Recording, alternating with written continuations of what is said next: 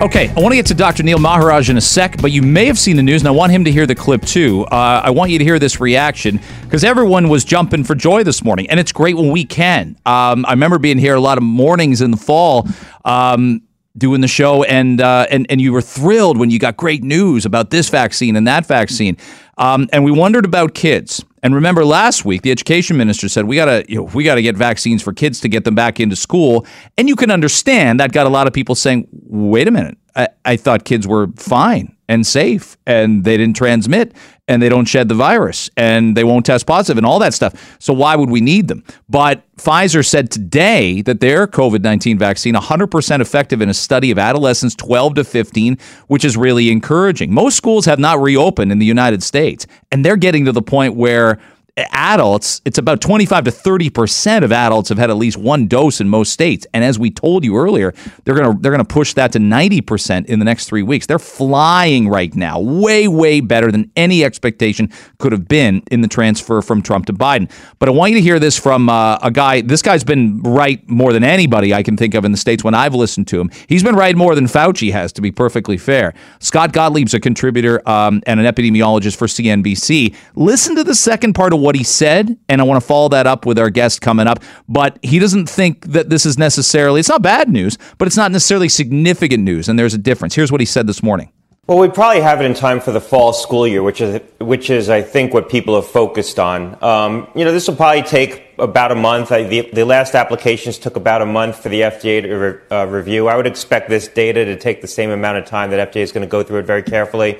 I would expect that they'd probably bring it before a public advisory committee, and ACIP will want to review the data as well. So I think they're going to go through the same careful process that they've gone through with the other data sets for the adult population. But that still puts you in a position of having this available. Hopefully, if everything goes well and the FDA review holds up, puts you in a position of having it available for the fall. The other thing I would just point out, there's data coming out of Israel right now. There's all kinds of data coming out of Israel, real-world evidence about the vaccine's efficacy in that population. But one of the studies that came out just recently was a study looking at the incidence of infection among 16 and under once you got the adults vaccinated. And what they showed was that the infection rates in kids dropped dramatically and basically in line with the infection rate in adults. As the infection rate in adults declined, so did the infection rate in kids. So the best way to protect children is to get adults vaccinated. Yeah, exactly. So as some suspected, like it's great news, and you don't want a trial to go south when it comes to vaccinating kids, but it just may not even be necessary. Some think it's necessary to get to herd immunity, that to have kids develop because they won't develop the antibodies on their own. But I don't know that it's necessarily crucial to vaccinate kids to end the pandemic. It'll help increase confidence, and that'll go hand in hand with ending the pandemic. Want to bring in our next guest from the Niagara region. He's a respirologist and chair of respiratory disease for Ontario's doctors. Dr. Neil Maharaj joins me once again. It's great to have you on, Dr. Maharaj. Thanks for making the time.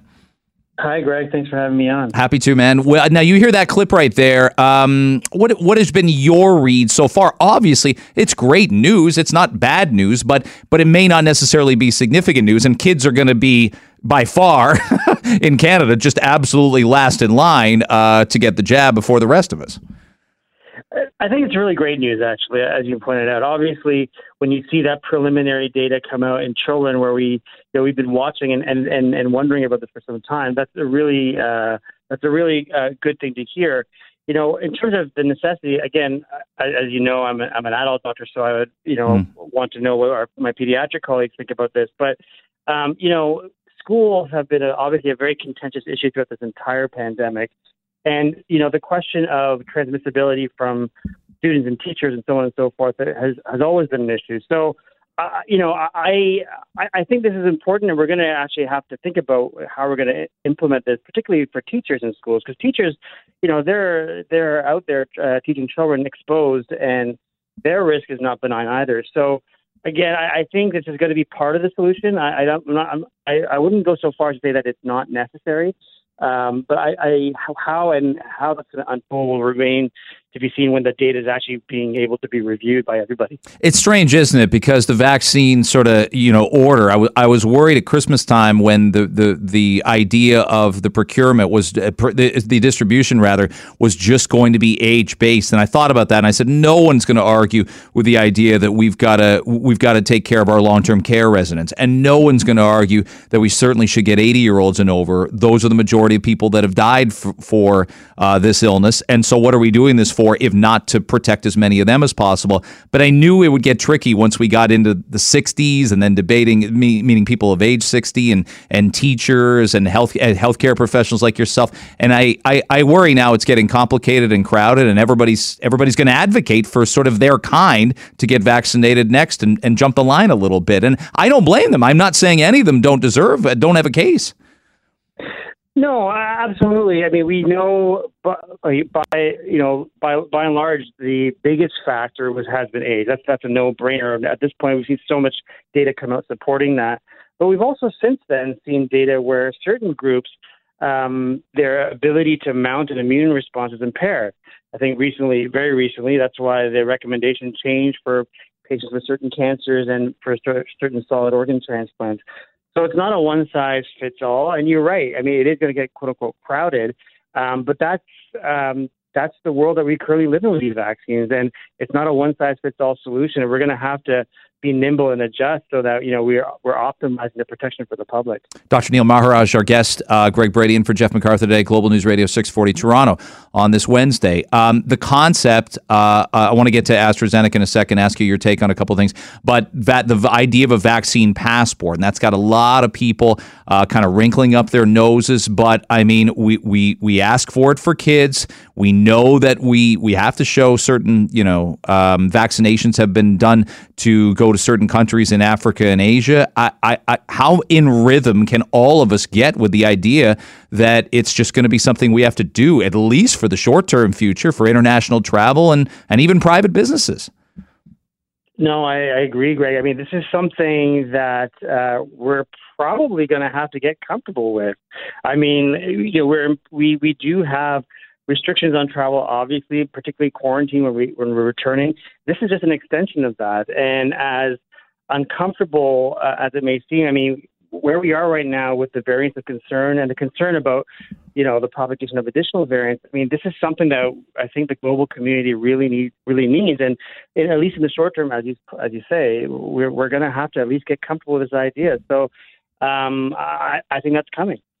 I was incredibly disappointed. I won't lie, and you might adamantly disagree. I was really disappointed not to give consumers the choice about AstraZeneca. There were pharmacists and doctors who have people scheduled for appointments who say those people still want it, and not everyone does. And I'm all for adults making choices, of course, about their own health. What was your initial reaction on Monday, Dr. Maharaj, to them shelving it for the time being for 55s and under right now, and how do you feel about it about 48 hours later?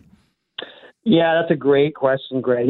My initial response, I was scratching my head at it initially when I reviewed the data and I looked at it. But again, the National Advisory Committee on Immunizations, I mean, these are our experts, and I do defer to them. And so when I kind of got into the weeds as to how did they arrive at this recommendation, it did make a lot of sense. It was based on a risk calculus, and so those that are less than the age of 55, their likelihood of having this very rare outcome of a blood clot is actually slightly higher than their risk of dying.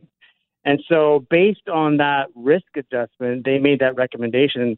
And after time, as I read more and spoke to other colleagues, I see where they were coming from. And it was a very tough decision. It certainly posed a wrinkle in terms of the messaging of vaccines. But I do think actually now that I've had some time to sit with this, that it was probably the right decision.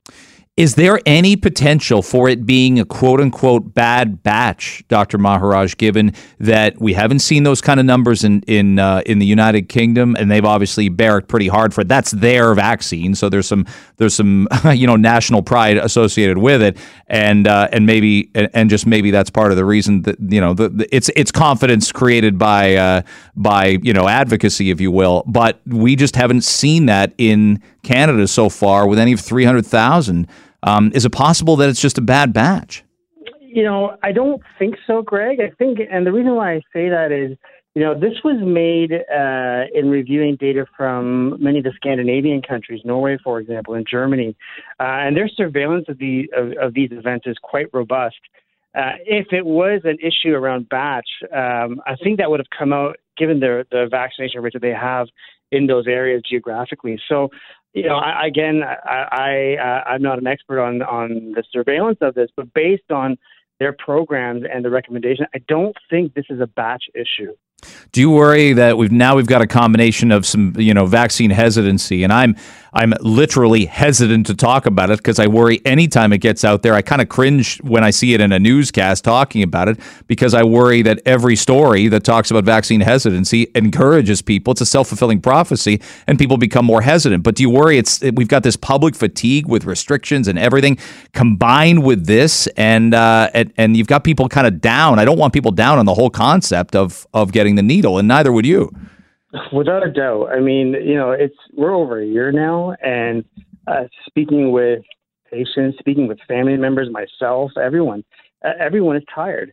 But I do think that there is light at the end of the tunnel. I mean, we've seen in Israel. I mean, there's some really, as the speaker, Dr. Gottlieb, mentioned in your preceding message, there's some really encouraging data coming out of Israel where their vaccination rates are over 50%. And so, that's the target that I would encourage everyone to try their best to keep in mind. I know that's really hard. And also, even our own federal government has announced huge shipments of multiple mRNA vaccines and J&J vaccine coming, by April. So we've got huge numbers of vaccines coming. That has to be implemented quickly in line with keeping our restrictions imposed for safety and, of course, mask wearing and those other measures. So it's all a package. But I do think if we're able to kind of soldier through this, we're going to come out okay at the end of it for sure. Dr. Maharaj, I'm a big fan of yours. Thanks for your time and your advocacy, and stay safe this holiday weekend. I appreciate it. You too, Greg. Thank you. You got it. That's Neil Maharaj.